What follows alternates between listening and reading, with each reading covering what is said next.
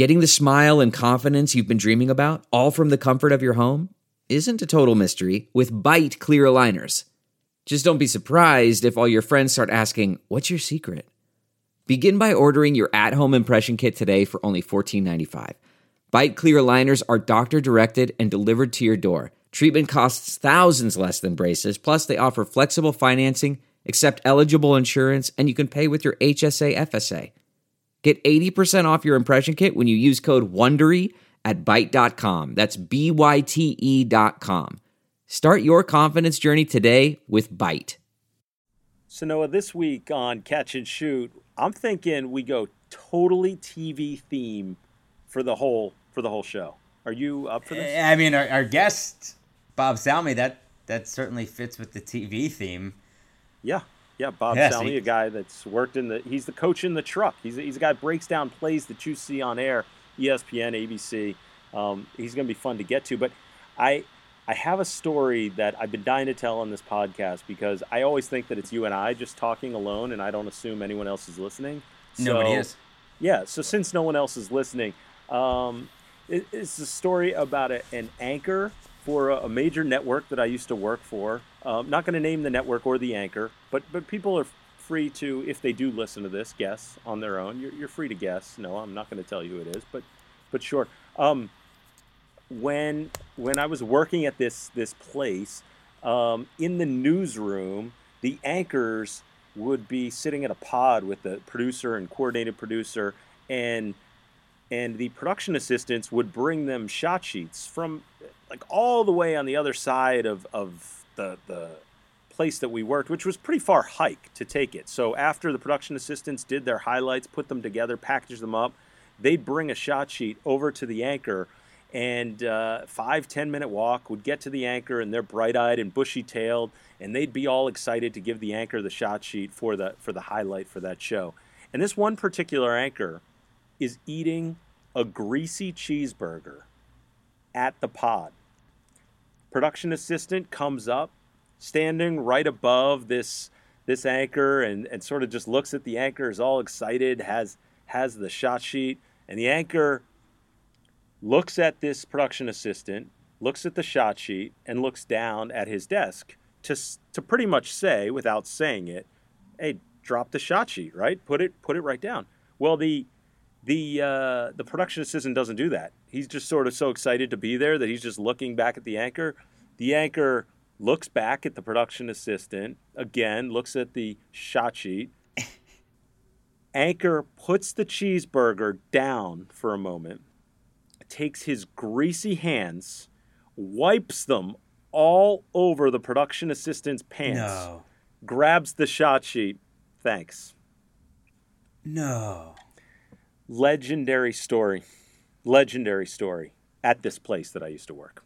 I had no idea that station in Topeka was such a major operation. I'll give you a hint. Man. It wasn't that station in Topeka. I can't believe Mike Gann would do that. I can't believe it. It was not Mike Gann. It was not Mike Gann. And it wasn't Noah Kozlov either. It was someone that I worked with in television. And you would know this person, Noah. Yeah, you know what? I've got nothing to truly follow with that. Although it leads us to our thought that we want to do the anonymous media podcast, where you just like change your voices and just start telling stories. But I'll tell you what, there are a lot of good people in the business. There are a lot of frauds and a lot of really bad people. Who just do despicable things, and that's one of them. All right, let's get into the show. The Catch and Shoot podcast is a presentation of Pure Hoops Media. Catch and Shoot goes well with both red and white and is perfect with a workout of your choice. Our co-hosts are on both coasts and they have all of NBA Nation covered. Adam Stanko in the Bay Area and Noah Kozlov in the Big Apple. Catch and Shoot featuring myself, Adam Stanko, and Noah Kozlov is a presentation of Pure Hoops Media. Our show features great guests such as George Karl, Rick Barry, Steve Javie, and today's guest, Bob Salmi. A new edition of Catch and Shoot drops every Wednesday. Our Friday show is the Pure Hoops podcast. with 3-time NBA champion BJ Armstrong and Eric Newman. BJ's takes are unique, and he is not shy about telling you what he thinks. Our Monday show is the Mike Wise Show, formerly known as the Wise Ass Show. You can probably figure out why. Nobody tells a story quite like Mike, and some of his guests have been Jamal Crawford, Jeannie Buss, which you have to listen to, PJ Carlissimo, Rick Bucher, and Garrett Temple. Please check all of them out, subscribe, download, rate, review, and enjoy. Guys, explain this to me. Adam, explain this to me. Saturday night, so Bob Salmi, who we'll have on shortly, the coach in the truck, he's the telestration producer, so everything that you see get telestrated by the analyst, Jeff Van Gundy and Mark Jackson. That comes from Bob. So Saturday night's game, ABC, Celtics-Lakers. Explain this to me. That could turn into a radio show. Noah, this is the like headliner of all headliners for soap operas that are taking place right now in the NBA. This is the ultimate soap opera. It's Celtics Lakers. It's Celtics in complete disarray. All the Celtics fans I know, except our producer Bruce Bernstein, he's pretty level-headed about it. But everyone else is losing their minds over this most recent Celtics fiasco. Apparently, LeBron James needs help from Kyle Kuzma to get pushed out to the wing on defense, which I don't even think was really what happened on that play. Yeah, I don't think so either. I just think in general, like, the one thing for me that's fascinating time and again is I look back on Kyrie Irving's sort of timeline of his career, and it seems like every year, if you go look back, there's something drama related that he's just attracted to. His most recent thing, being disengaged from the team, doesn't want cameras in his face. Like, there's something about this Kyrie Irving thing that's just become fascinating to me. And I'm really curious as to where the relationship between Kyrie Irving and the Celtics goes. And, by the way, his old teammate, LeBron James, and the Lakers goes. So, right. Must-see TV. Must-see TV. Right. I think Mark Jackson, Jeff Van Gundy, and Mike Breen, I think they should take calls during the actual broadcast. Because I think, this you're going to have no Kyle Kuzma. He's probably going to be out now. So you're going to have Kyrie with LeBron, and now it's, all right, does Kyrie want to play with LeBron again? Is LeBron the only one that can handle the crazy chick? Is that how it works? And so I think Kyrie's gone, and if the Celtics, like, the Lakers are finished, so if the Celtics lose this game, then right? It's gonna continue to get worse because nothing has been working, and the drama that the Celtics have been able to avoid under Brad Stevens, like, they were everybody's darling, and now everybody's rooting against them, and that's not a situation that they're used to. And Noah, how cool is it though that, like, in a way, for me, I'm giddy over like soap opera drama in the NBA. Like, how cool is it too that the LeBron and Kyrie aren't necessarily like independent of each other. Like, there's still that weird connection too. Now the story is, like you just pointed out, that they might play together. You know, Kyrie called LeBron to apologize, but then I'm so tired of both of them. I am too. I love the idea though. They're both wrecking each other's teams though. It's great. They're such hypocrites. They think they both think they're the smartest guys in the room. And we talked about it a few weeks ago on the show that, couldn't you see, if the Lakers are out of it, then it's the LeBron injury. He shuts it down. And we talked about that a few weeks ago. And now the headlines are, should LeBron shut it down? Paul Pierce says yes. And it is such utter nonsense and embarrassment for both of them, that Kyrie needs to have a beyond impressive final stretch of the regular season and into the playoffs in order to redeem himself. No, right, I know we got to move on, but I just have one question for you. Yeah. I saw Brian Windhorst mention that there's still the possibility Kevin Durant could end up in Boston playing with Kyrie. What percentage chance would you give that? Oh, my goodness. Look, if Windhorst says it, I'm going to give it at least a 30% chance. Fair. Because if Windhorst just doesn't say that just because. Everything out of his mouth is calculated. Would require a sign and trade, but it's still interesting to think about. So, But I still think he ends up in New York, and I think those two deserve themselves. I think they deserve each other in New York. Anyway, explain this to me. Injuries to major stars, Paul George, Joel Embiid, are going to have a major impact on the start of the playoffs. Well, there's no question. This Joel Embiid thing is just weird to me, Noah. I mean, what does he miss now? 6 straight now, counting Tuesday night. Yeah. As we record this podcast, there is no way around it. I'm curious to see long term what the Sixers would look like if we started seeing a lot of Simmons at the 5 and just where they would take this team long term. I'm not necessarily talking about this season, but just where the development could go of Ben Simmons if he was like a new NBA hybrid 5. Yeah, that's interesting, depending on who their point guard would be. Yeah. But would he be the first true point center we've seen? In the NBA? Maybe Draymond counts as some of that. Yeah, it goes back to Magic in the finals in 80. Yeah, it'd be interesting. But I'm still curious as to where this whole injury thing with Embiid goes, and I think it's still sort of been a head scratcher, and I think it's way worse than Sixers are even letting on. But I know that you're way more tuned in to what's going on with Embiid right now. Yeah, I agree. I think it is a lot worse than and it's also the optics wise. I always look at that the last time we saw Embiid, he was partying with Michael Rubin at the All-Star game. Then he's out there at the All-Star game, and now he's out for 6 days or 6 games so far as we record this, as you said, on Tuesday night. So, and again, the 4-5, you got to get out of the 4-5. So for the Sixers not to have Embiid, yeah, they're insanely talented, but not to have Embiid hurts their chances of getting out of that 4-5, and that's where you need to be. You cannot. The Sixers do not want to see the Boston Celtics to start the playoffs. Nobody wants to be in that 4-5, and I think also the Paul George stuff. I mean, even on this team is, given the way Westbrook has shot the ball this year, and also their defense without Paul George, they are. I don't want to bore anybody with the numbers, but they are significantly worse in every single category without Paul George, and that could be trouble for Oklahoma City to see how long he's out down the stretch, because Oklahoma City right now they're only a game out of the 5th spot, so they could end up falling into the 4-5 with either Portland or Houston, maybe even Utah. But wouldn't you rather see Utah than Portland or Houston?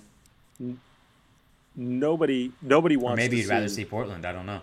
Yeah, that's a good question. I mean, right now Houston looks like they figured it out again. But I mean, if Paul George isn't 100%, then I don't trust OKC for anything. But if Paul George is 100%, I mean, Golden State definitely doesn't want to see them in any way, shape, or form. I can tell you that much. Paul George has been deadly this year, so it'll be interesting to see where things end up with him down the stretch. All right, explain this to me. Then the coach of the year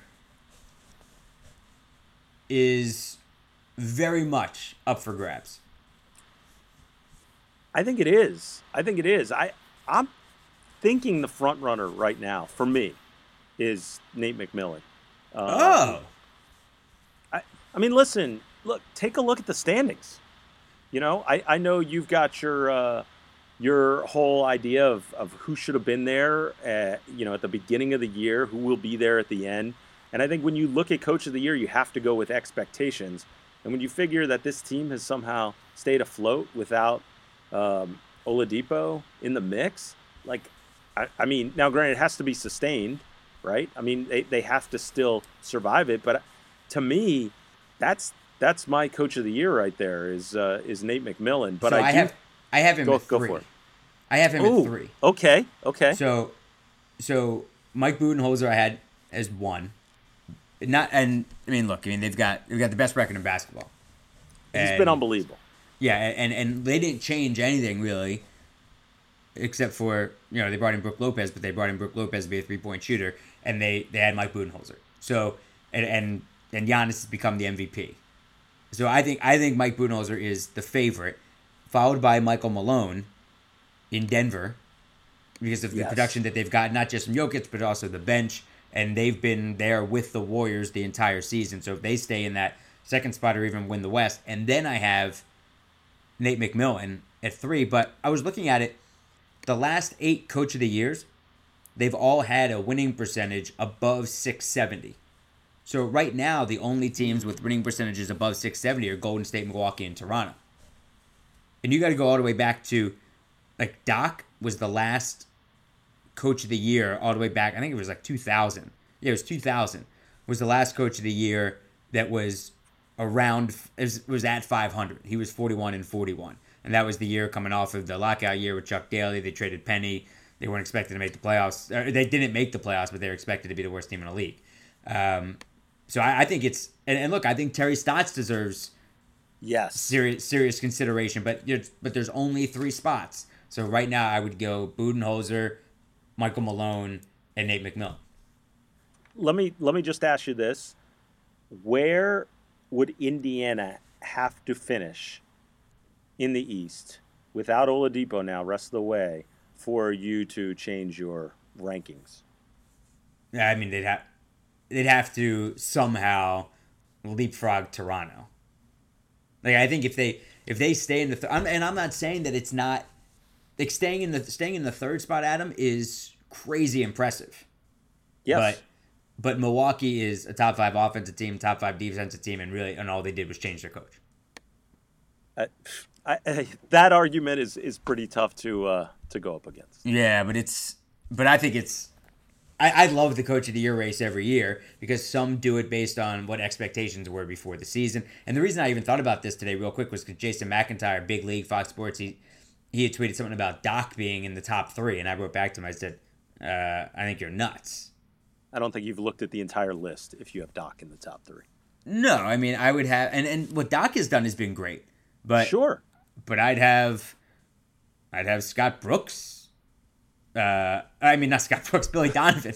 Billy Donovan ahead of him in OKC. I'd have Terry Stotts ahead of him in Portland, and I'd have Nick Nurse in Toronto ahead of him also. So, I mean, look, he's done a good job, but no, Scott Brooks is not going to be up there for Coach of the Year. Explain this to me. Speaking of races, the Rookie of the Year race isn't over. Listen, Noah, before the draft, and I do a lot of work for pre-draft trying to scout out these guys and figure out who's going to be good. The most polarizing guy was Trae Young. People thought that he was going to flop. People thought, I don't know where he's going to be. And you just had to be patient, and he had to somewhat figure it out. And also, Atlanta had to give him basically the reins and say, all right, you do what you do. You be the player that you're going to be. In a way, very Steph Curry-like. Not in that they're the same player. I don't need that comparison for Trae Young anymore. But more so just the idea that he's a guy that has to play fast and loose, and you have to let him jack from 25, and you have to let him just sort of play this wild game where he passes and he dominates the ball. But when you look at the numbers, over his last 9 games, 27 points a game, 10 assists a game, unbelievable numbers. Now, granted, nearly 5 turnovers a game, and that's what I talk about with some of the erratic play. But here's the one for me, Noah. The other night, he became just the 3rd player in the last decade with 3 straight games with at least 35 points and 8 assists. Dwayne Wade and James Harden are the other 2. I mean, that's such elite company. 35 and 8 for a rookie. I know we talk about the Luka numbers all the time, and Luka has changed the culture in Dallas. But what Trae Young's doing in Atlanta, you have to put him in the discussion at the very least for Rookie of the Year. Yeah, I mean it's Luka's, I think, but Trae is a strong 2, and Luka might not win it unanimously. Since the All-Star break, Trae leads the league in Atlanta leads the league in points, and actually and so does Trae. With they're averaging 126 points a night since the All-Star break. Trae leads the league in points since then. He's second in assists since then. Second in threes since then. The Hawks are making 17 threes a night since then. A few others. In February, he was 23.3 and 9.3 to go along with 4.3 rebounds. First time in a month that any rookie has gone 23.3, 9.3 since Oscar Robertson did it. Which, that's as elite company as it gets. The only rookies ever to average 18 and 7 are and which Trey is doing now at 18.2 and 7.8, are AI, Damon Stoudemire, Magic Johnson, and Oscar Robertson. Good company. Yeah. But look, again, it's not a slight, because Luka's been on another planet and Trey just happens to be on another planet of its own. It's just that Luka is on Jupiter at the moment. Yeah, it's gonna be that is the largest planet, right? You're asking the wrong guy. You're asking the wrong guy. Yeah, I think so. That was fascinating. We're joined now by a man with so many titles going back in his career, but right now you can call him the coach in the truck. He's the telestration producer for ESPN ABC games. He is a former Sixers TV analyst. He's won multiple Emmy Awards. He went to the NBA Finals as an assistant coach for the Knicks in the 90s. Spent 2 years as an assistant coach for the Dallas Mavericks. He worked for the Philadelphia 76ers on their bench with Matt Guokas. He's Bob Salmi. Bob, we appreciate the time. Okay, and I'm only 97 years old. Yeah, right. So, I could start with Florida Southern and the 82 Division II championship, but we'll get to that at some point because I'm sure the details are fresh in your mind. But what is day-to-day like for you?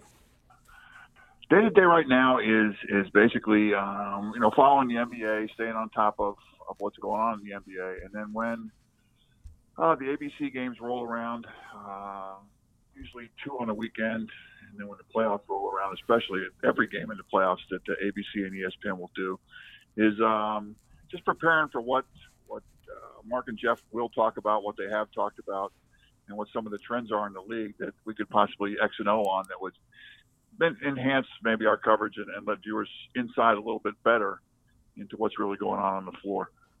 So where are you during the game? During the games now, the technology has changed. I used to travel to the games, and my equipment was in the TV truck, and I was actually there on site with everyone.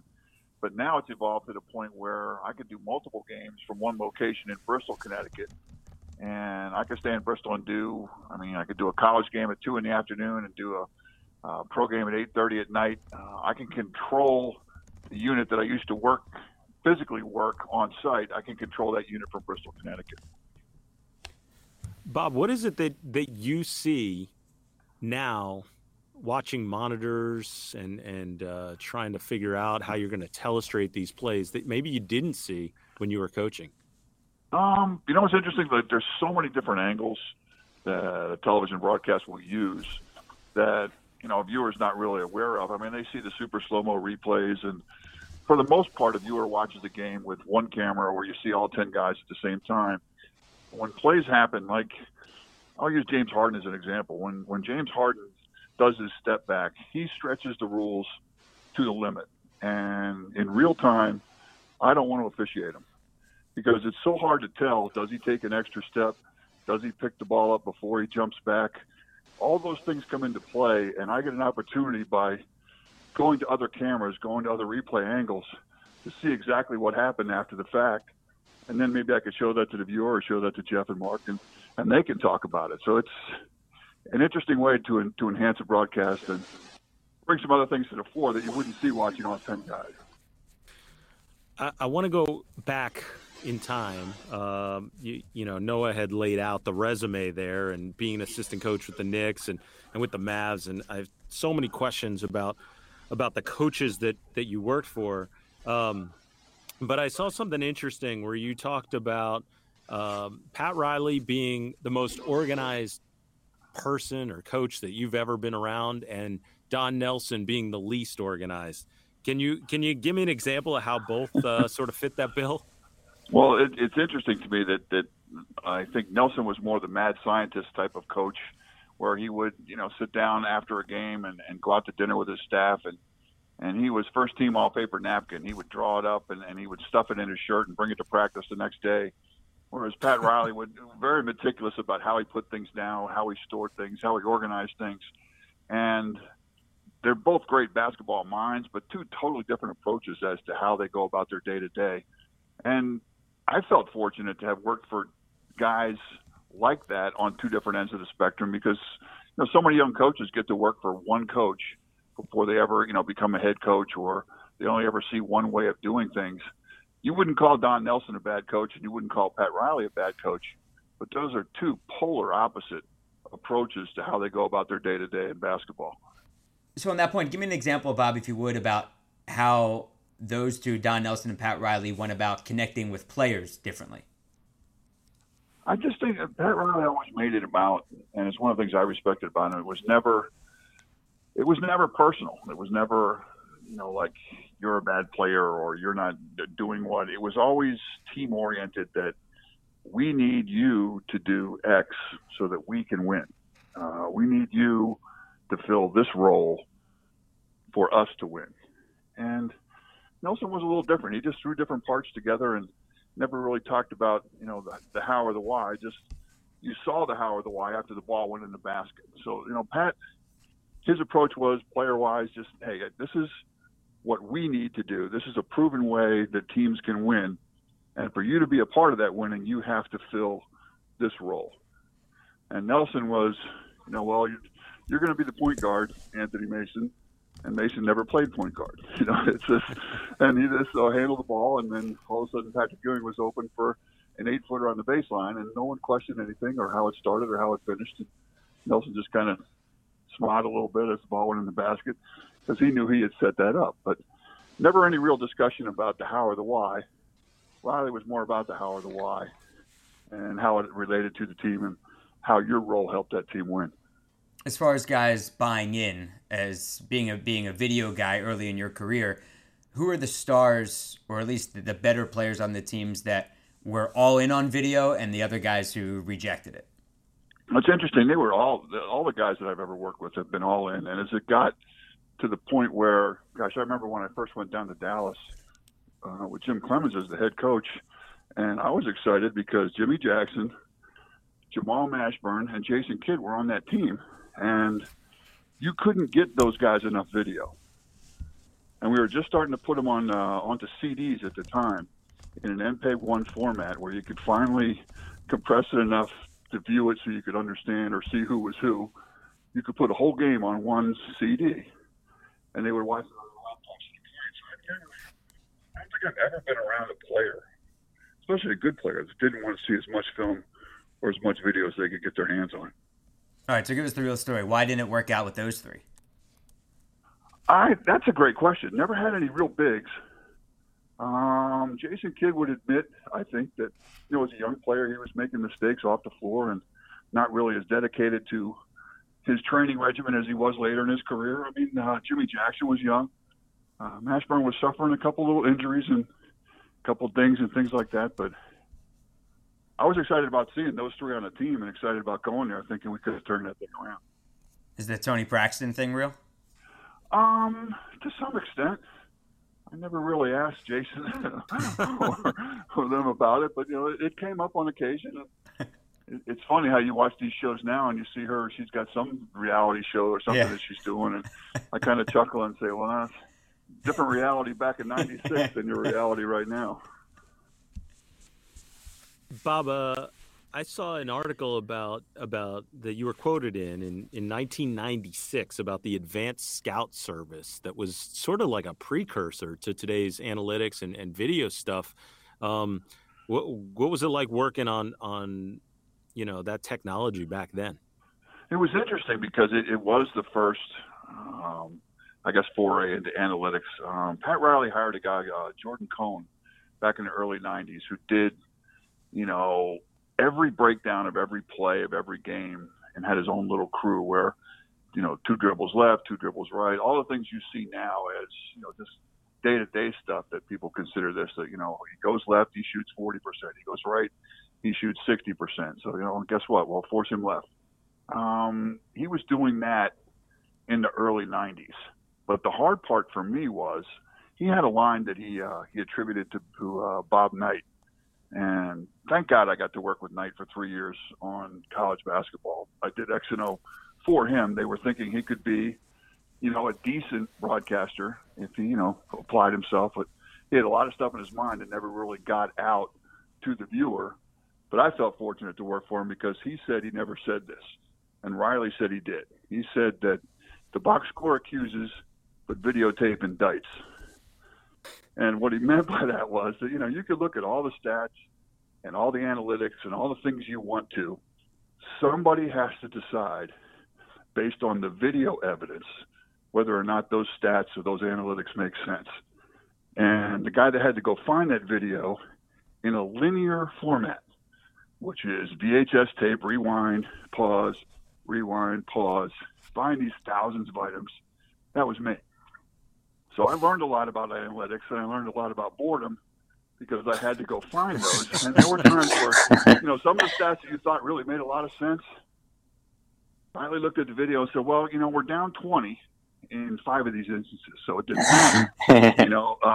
There were pick and rolls where we double teamed on 6 of them, and they didn't score. There was always something within that data based on what you saw in the video that either helped it make sense or discredited it to the point where it didn't make any sense at all. And Riley understood that way before anybody else did. I want to ask more about Pat Riley, but I'm curious as far as Bob Knight goes. What did you learn from him that you didn't know about basketball before working on? I learned that he's a savant.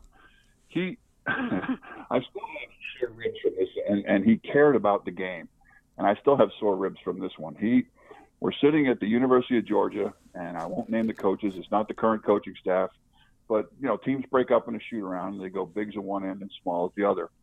And the bigs are at the one end, and they're throwing the ball into the post, and the player would catch it, and without a dribble, back to the basket, would drop their right foot, drop their left foot, and then go up and shoot the ball.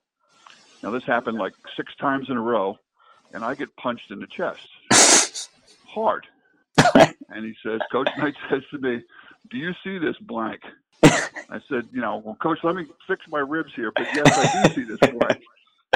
I had to physically restrain him from walking down on the floor and interrupting practice because every time these kids in college, in a post-up drill, day of the game, they traveled every time they caught the ball.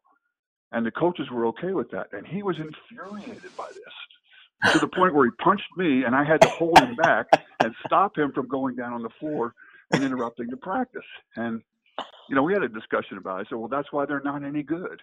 That's why that team's not very good. They're not coached well enough to appreciate those little things. And that's the big message from him that I got, that every little thing you did on the court mattered, whether it was a drop step, a bounce pass, a pass to a shooter, a pivot. Everything you did mattered. And if you coached that way, you could have a pretty good team. Did he tell the coaching staff what he thought? Like in a mild way? You never talked to him about he sees stuff. Like, I'm the kind of guy that I have to watch things a couple times before they really sink in. Like I think I saw, well, let me go back and look at the tape and rewind it and look at it and double check. There are guys like, I think there's about a half a dozen of them I've been around. Doug Collins could do it. Bob Knight could do it. Pat Riley could do it. Larry Brown could do it. They literally could replay an entire game in their head and be dead on accurate about every play within that 48-minute game.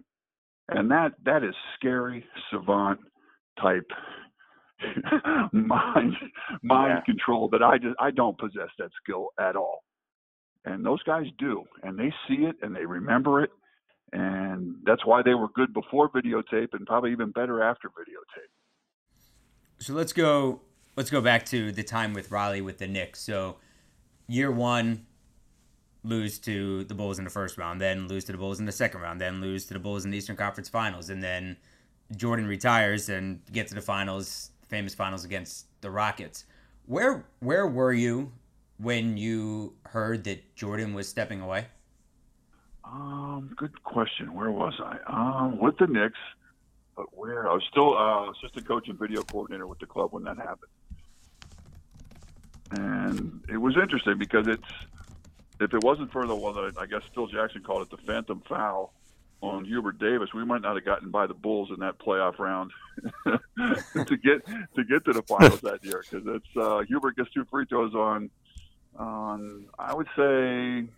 I'd say it was a bad call because no one was within a foot and a half of him, and he ended up getting 2 free throws and it sealed the game, and we ended up winning the series. But it was interesting because I got the good fortune to go to be a scout with Doug Collins' staff when Michael was with the Washington Wizards. I got a chance to talk to him and meet him and talk about some things. And he's another guy that just saw things way before they ever happened to a scary, scary extent.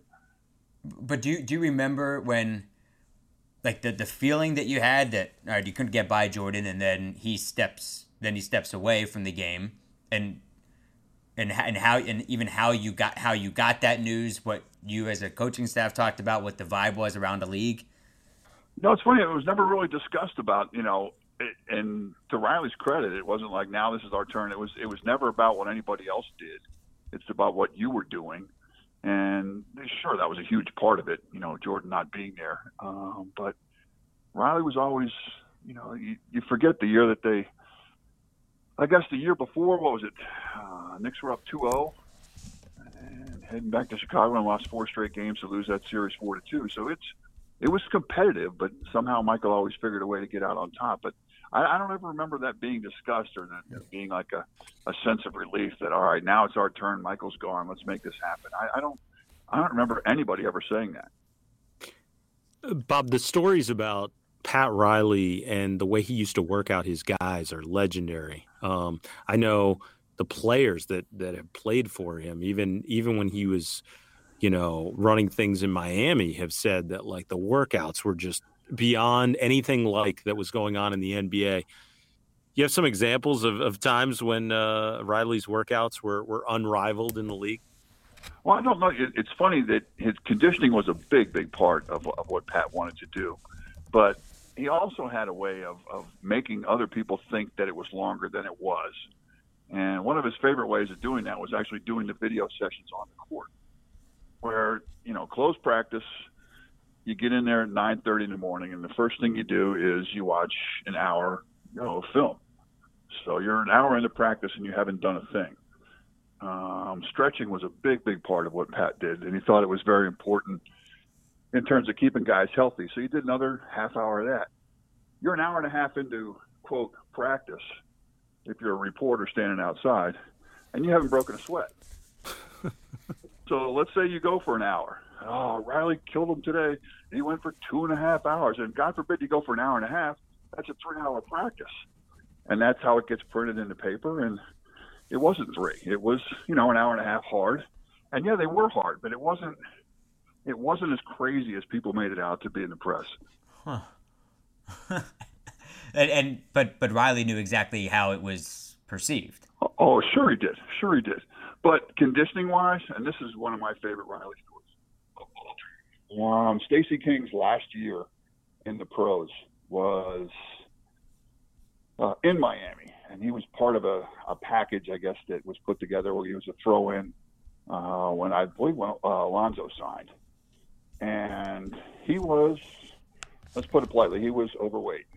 And when he got there, he had to get down there by himself without his family and his kids and his wife, and spent 30 days in Pat Riley's training regimen, getting ready for the season and getting himself into shape. Now his wife and family finally show up at the apartment where he's staying, and he's just coming out of the shower when his wife walks in, and she looks at her husband, who she hasn't seen in 30 days, and he looks him up and down with a towel wrapped around him, and he's lost 40 pounds easy. And her first comment is, "Ooh, I like Pat Riley." So I'm no longer run-of-the-mill, run-down old NBA star. I'm married to a guy who's in shape. I like Pat Riley. So those are true. Those are all true. Conditioning was a huge, huge part of his team's success, and he expected everybody on that team to be in better shape than anybody else in the league. Do you see those? I mean, it's still famous in Miami with how he runs the culture there. Is there another organization around the league that has adopted that, or at least made up 80% of that?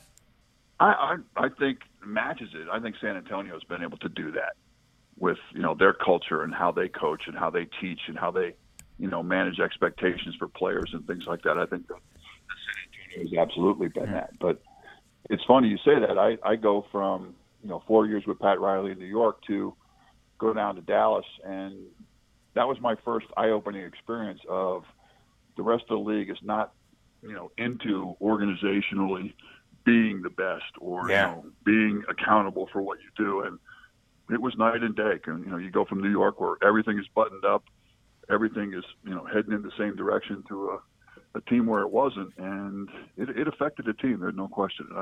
I learned that firsthand going 20-62. That was a little different than 60-22 when I was years with the Knicks. That's a hard pill to swallow and an eye-opening experience, no question. When Van Gundy got the job, were you up for the job also, or was it understood that Van Gundy was going to get it? No. Okay.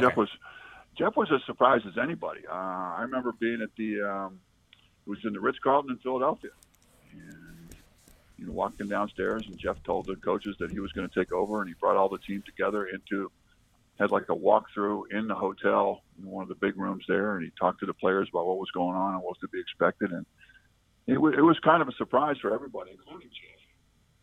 Jeff credit, he stepped up and did one tremendous job with those guys and maintained the discipline that had been there before. He turned out to be a pretty good coach. Yeah. For sure. When you talk about how that culture was different between the Knicks and the Mavericks. Now that you see teams all over the league, and obviously your experience over the last few decades, I mean, how different are organizations now across the league from one to another?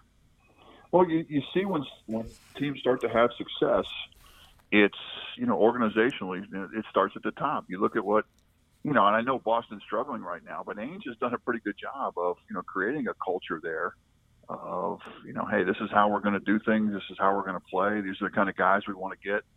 And granted they're struggling now, but who knows what's going to happen in the playoffs or get that turned around. But that started with Danny Ainge and organizationally at the top.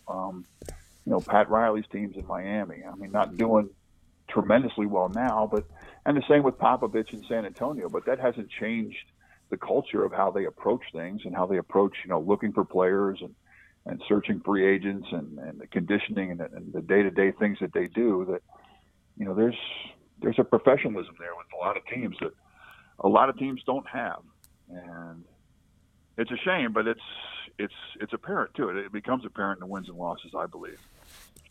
You talk about professionalism, and I'm awfully curious about your time. You were right in the midst of the Allen Iverson heyday era in Philadelphia, working as a broadcaster at the time, I remember, for Comcast. What's your best Allen Iverson story? Oh, the best is it was a Doug Collins interview during the finals.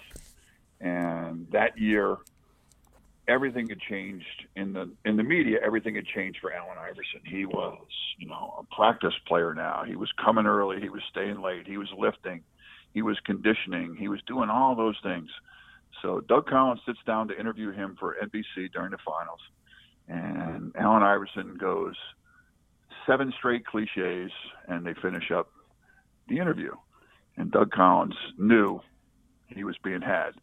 And he stopped, grabbed Allen's arm as he was getting out of the chair. He says, "Hold on a second." And he says, "Shut that camera off, shut it off. Shut that camera off, unplug it. I don't want it on, I don't want it running, I don't want it shut it off." And now Allen's eyes get really big. And he says, "Okay, Allen, you know what? You tell me, because what you just told us, okay, was what people want to hear. What's really going on with you?" And Iverson is an honest guy. He sat down and looked Doug right here. And he said, "You know what, Doug, all right, here it comes." I'm saying it. He says, "Nothing's changed. I haven't done anything different. I don't practice any harder. I don't practice any more. I haven't lifted a weight all year. I haven't done anything different than I've done since I got in the league day one." And he says, "You know what the difference is, Doug? We're winning." Doug shook his hand, said, Doug shook his hand, said, "Thank you." Okay. And that was the end of the interview. Guys like Allen Iverson get it. I remember sitting next to Billy King. I think it was the year before I started doing color in Philly, and I was at training camp, and it was the year that Allen missed the back end of the season and then didn't train all summer. When I say didn't train all summer long, like no weights, no conditioning, no nothing. I mean, played pickup games with his buddies. Okay, the first day of an NBA 2 a day in the mid '90s was hard. So all Allen Iverson did in the first practice for 2.5 hours was pass people. He hadn't done any conditioning all summer long, and he passed people for up and down the court, running past. It was all God-given ability, God-given conditioning that just his body's wired different than everybody else. There's guys puking in trash cans, because they can't handle the effort level. Okay, and all Allen Iverson did was pass people. And I remember telling Billy King, that's the most amazing thing I've ever seen. There's so much God-given ability there that you can go an entire summer of, I don't know what you're playing, pickup games, not working on your conditioning, and then show up for NBA practice and just bury people. He was wired different than everybody else. He really was. Rex Walters told me a story once that when they had preseason started at Carolina one year and they got on the track to run a few miles, and Allen immediately lapped the field going backwards. He ran backwards while everyone was running forwards. All right, now contrast that with I remember Charles Barkley's first 2 mile at Franklin and Marshall College. He and Kenny Green finished the 2 mile. Okay, I'll do it. Okay, in the 2 mile, 18 minutes and 4 seconds, and 18 minutes and 5 seconds. Two professional athletes running the 2 mile. He had to be physically restrained. There's a different little conditioning level, and than with Charles than there was with Iverson. He is. I mean, he's an amazing guy. But then, if you could tell a Barkley story of something that he might have done, because I've heard so many of them that he might have done that there's just no way he could have gotten away with in today's age. He went after a few fans in some arenas that if he had done that, he would have gotten dinged and suspended. There was a woman in Boston that was just riding him like a horse one day, and Jimmy Lynam was doing his X and O, and literally she's right behind him, and just berating him as bad as you can talk about somebody. This lady, and she was in her 70s, for crying out loud, just giving it to Charlie. And I remember him looking at Jimmy Lynam, and he says, "Jimmy, hang on a second." Stands up, gets about 6 inches from her face, points at her, and tells her, "Shut the bleep up, you bleep, bleep, bleep, bleep, bleep." Okay, now the woman sits down, she's like, wow, that's scary. He really scared her. He did. Lynam can't get control of the huddle because the rest of the players are laying on the floor laughing. And it just, if you did that now, you'd miss a few games and be writing a rather large check. But Charlie he'd had enough that day, and he told that 70-year-old woman that he'd had enough in no uncertain terms. Yeah, I mean, we could tell Barkley stories, Iverson stories for days, but we got to bring it back to modern day. One was how do you handle what you need Mark Jackson and Jeff Van Gundy to tell you that they need to see versus what you anticipate they're needing to see? It's funny you say that. My job is basically to listen and react.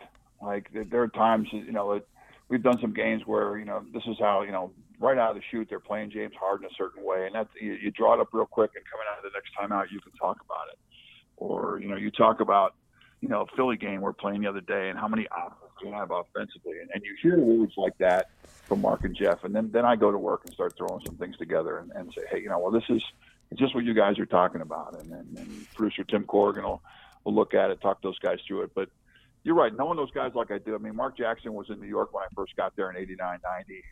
So was Jeff. And, you see those guys every day. You practice with those guys. You get to know them as people. You get to know them as players and coaches. And it's really not that hard for me to figure out, one, what they're thinking. But if I listen and follow their lead, I really can't go wrong. So, and so many people, there's a couple different people in my role that, ask me about. When I do college games with Jay Billis, if I don't listen to Jay Billis, I'm not going to do a very good job. I mean, there's some great analysts that take you in a direction that if you follow their lead, it's going to be a pretty good telecast because you're supporting what they're talking about, and then giving them a chance to enhance even further for a viewer, to talk about in even simpler terms about what's really going on in these complex situations. Noah himself is a pretty terrific play-by-play guy for TV, so he could probably answer this question. But as a fan, speaking strictly as a fan that watches from the outside, I'm curious, Bob. During timeouts, during breaks in action, during half times, what types of conversations are you guys having when they relay things back to you about what they've seen so far? Actually, there's not as much as you would think anymore. It just there was early on. It just like I said, it's supporting what they're talking about. Like when I get a replay package together, hey, Mark, or hey, Jeff, is this what you're talking about? Hey, Jay Billis, is this just support what you're talking about, and then they go from there. So I think some of those conversations happen, especially when you get to the playoffs. They happen pregame.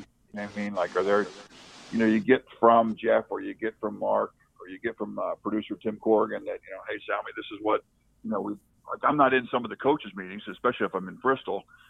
We just got out of a meeting with Brad Stevens, and he said blah blah blah blah blah. So there's all kinds of red flags that go up and warnings and heads up that I get from the producer and from Mark and Jeff that really help me do my job. So it's just again, it's listening to what other people are talking about and then trying to support that. All right, he said every time I mean to wrap this up with like a last one or two, I think it's something else. So we appreciate the time. When you're watching games, whether it's in the truck or back in Bristol or working on the game or you're watching on TV, who's the coach now that impresses you the most with the stuff he runs? Boy, that's a good one. I'm still a big Brad Stevens fan. I mean, as much as they're struggling, I think that one of the best measures of a coach is some of the things they run coming out of timeout. Brett Brown in Philly has gotten better, way better at that. Like, looking at a matchup coming out of timeouts, exploiting that matchup. That to me is the measure of a really good coach. When you're playing a game and it's in the middle of the second quarter and it's the second timeout of the quarter, and you come out of that timeout with something that gets you a bucket or gets you a clean look, that impresses me a lot. Mm-hmm. I see that more and more, especially from a lot of these younger coaches. That that's where their focus is, and they're really trying to exploit some matchups based on how the game's going. All right. What still keeps you up at night from losing the 1982 D2 championship? Oh, good. Well, one, I wasn't there. I got recruited after that year, so that's the first year I got there. I was a redshirt on the. That's what keeps you up at night. Ebling and Felix Tertullian and Mike Hayes and that crew. I got to meet some of those guys, but I read that. I got recruited by that coach after they won, and Hal Whistle, God love him. Maybe his eye for talent wasn't that good because after winning in '81, they didn't win it. After I got there, so it's just maybe he needed to recruit a little better.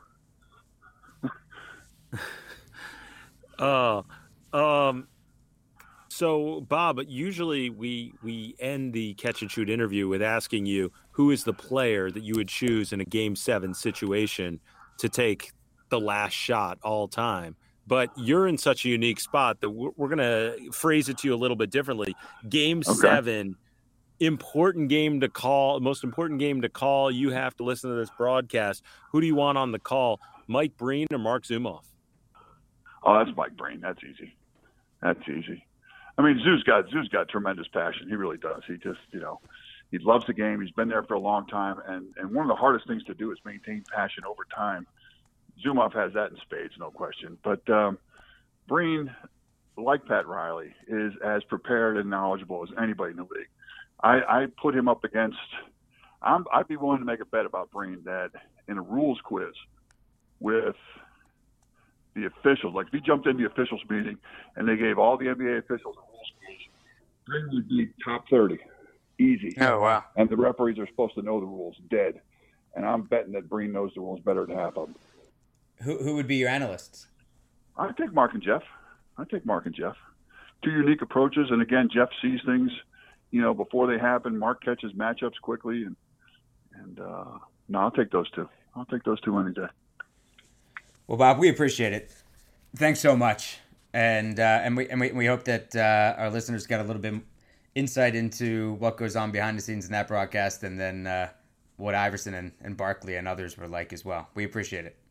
All right, not a problem, guys. Thank you. I think we're about to go off the rails. All right, let's go off the rails. I thought about, like, I don't know, the whole time now I've been thinking about TV stories.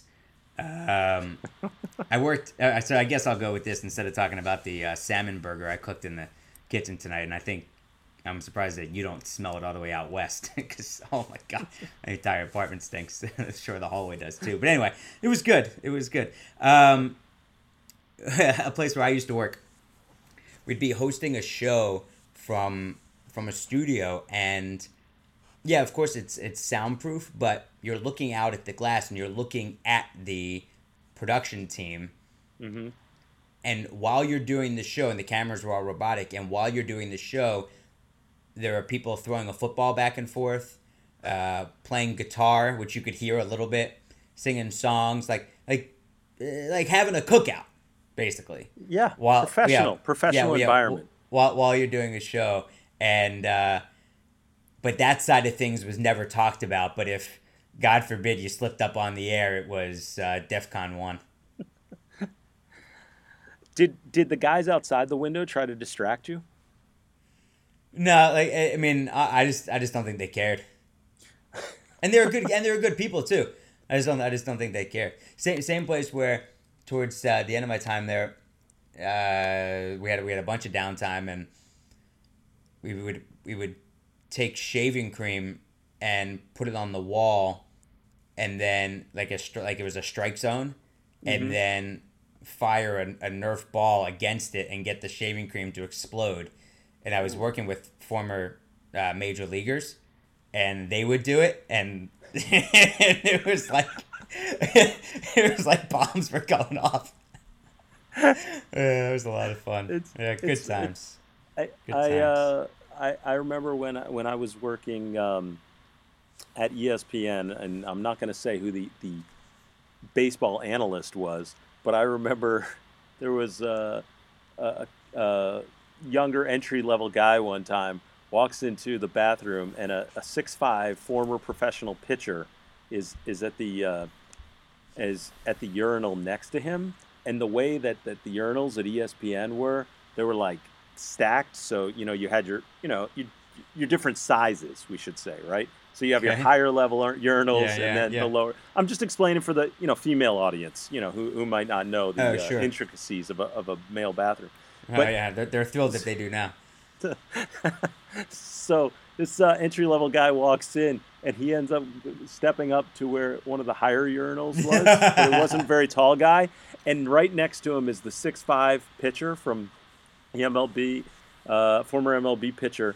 And the pitcher, while they're both sitting there using standing there, I should say, using the urinals, the pitcher taps the entry-level guy on the backside and says, "Oh, you're swinging where the big sticks swing," and then walks away.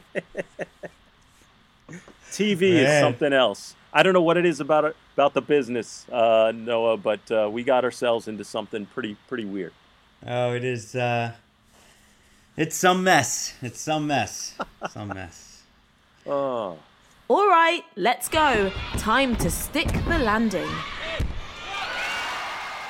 Now, you're going to wrap this up by thanking people that really do deserve to be thanked. I'm tired of you cutting off, every week when I try to thank Bruce and everybody else.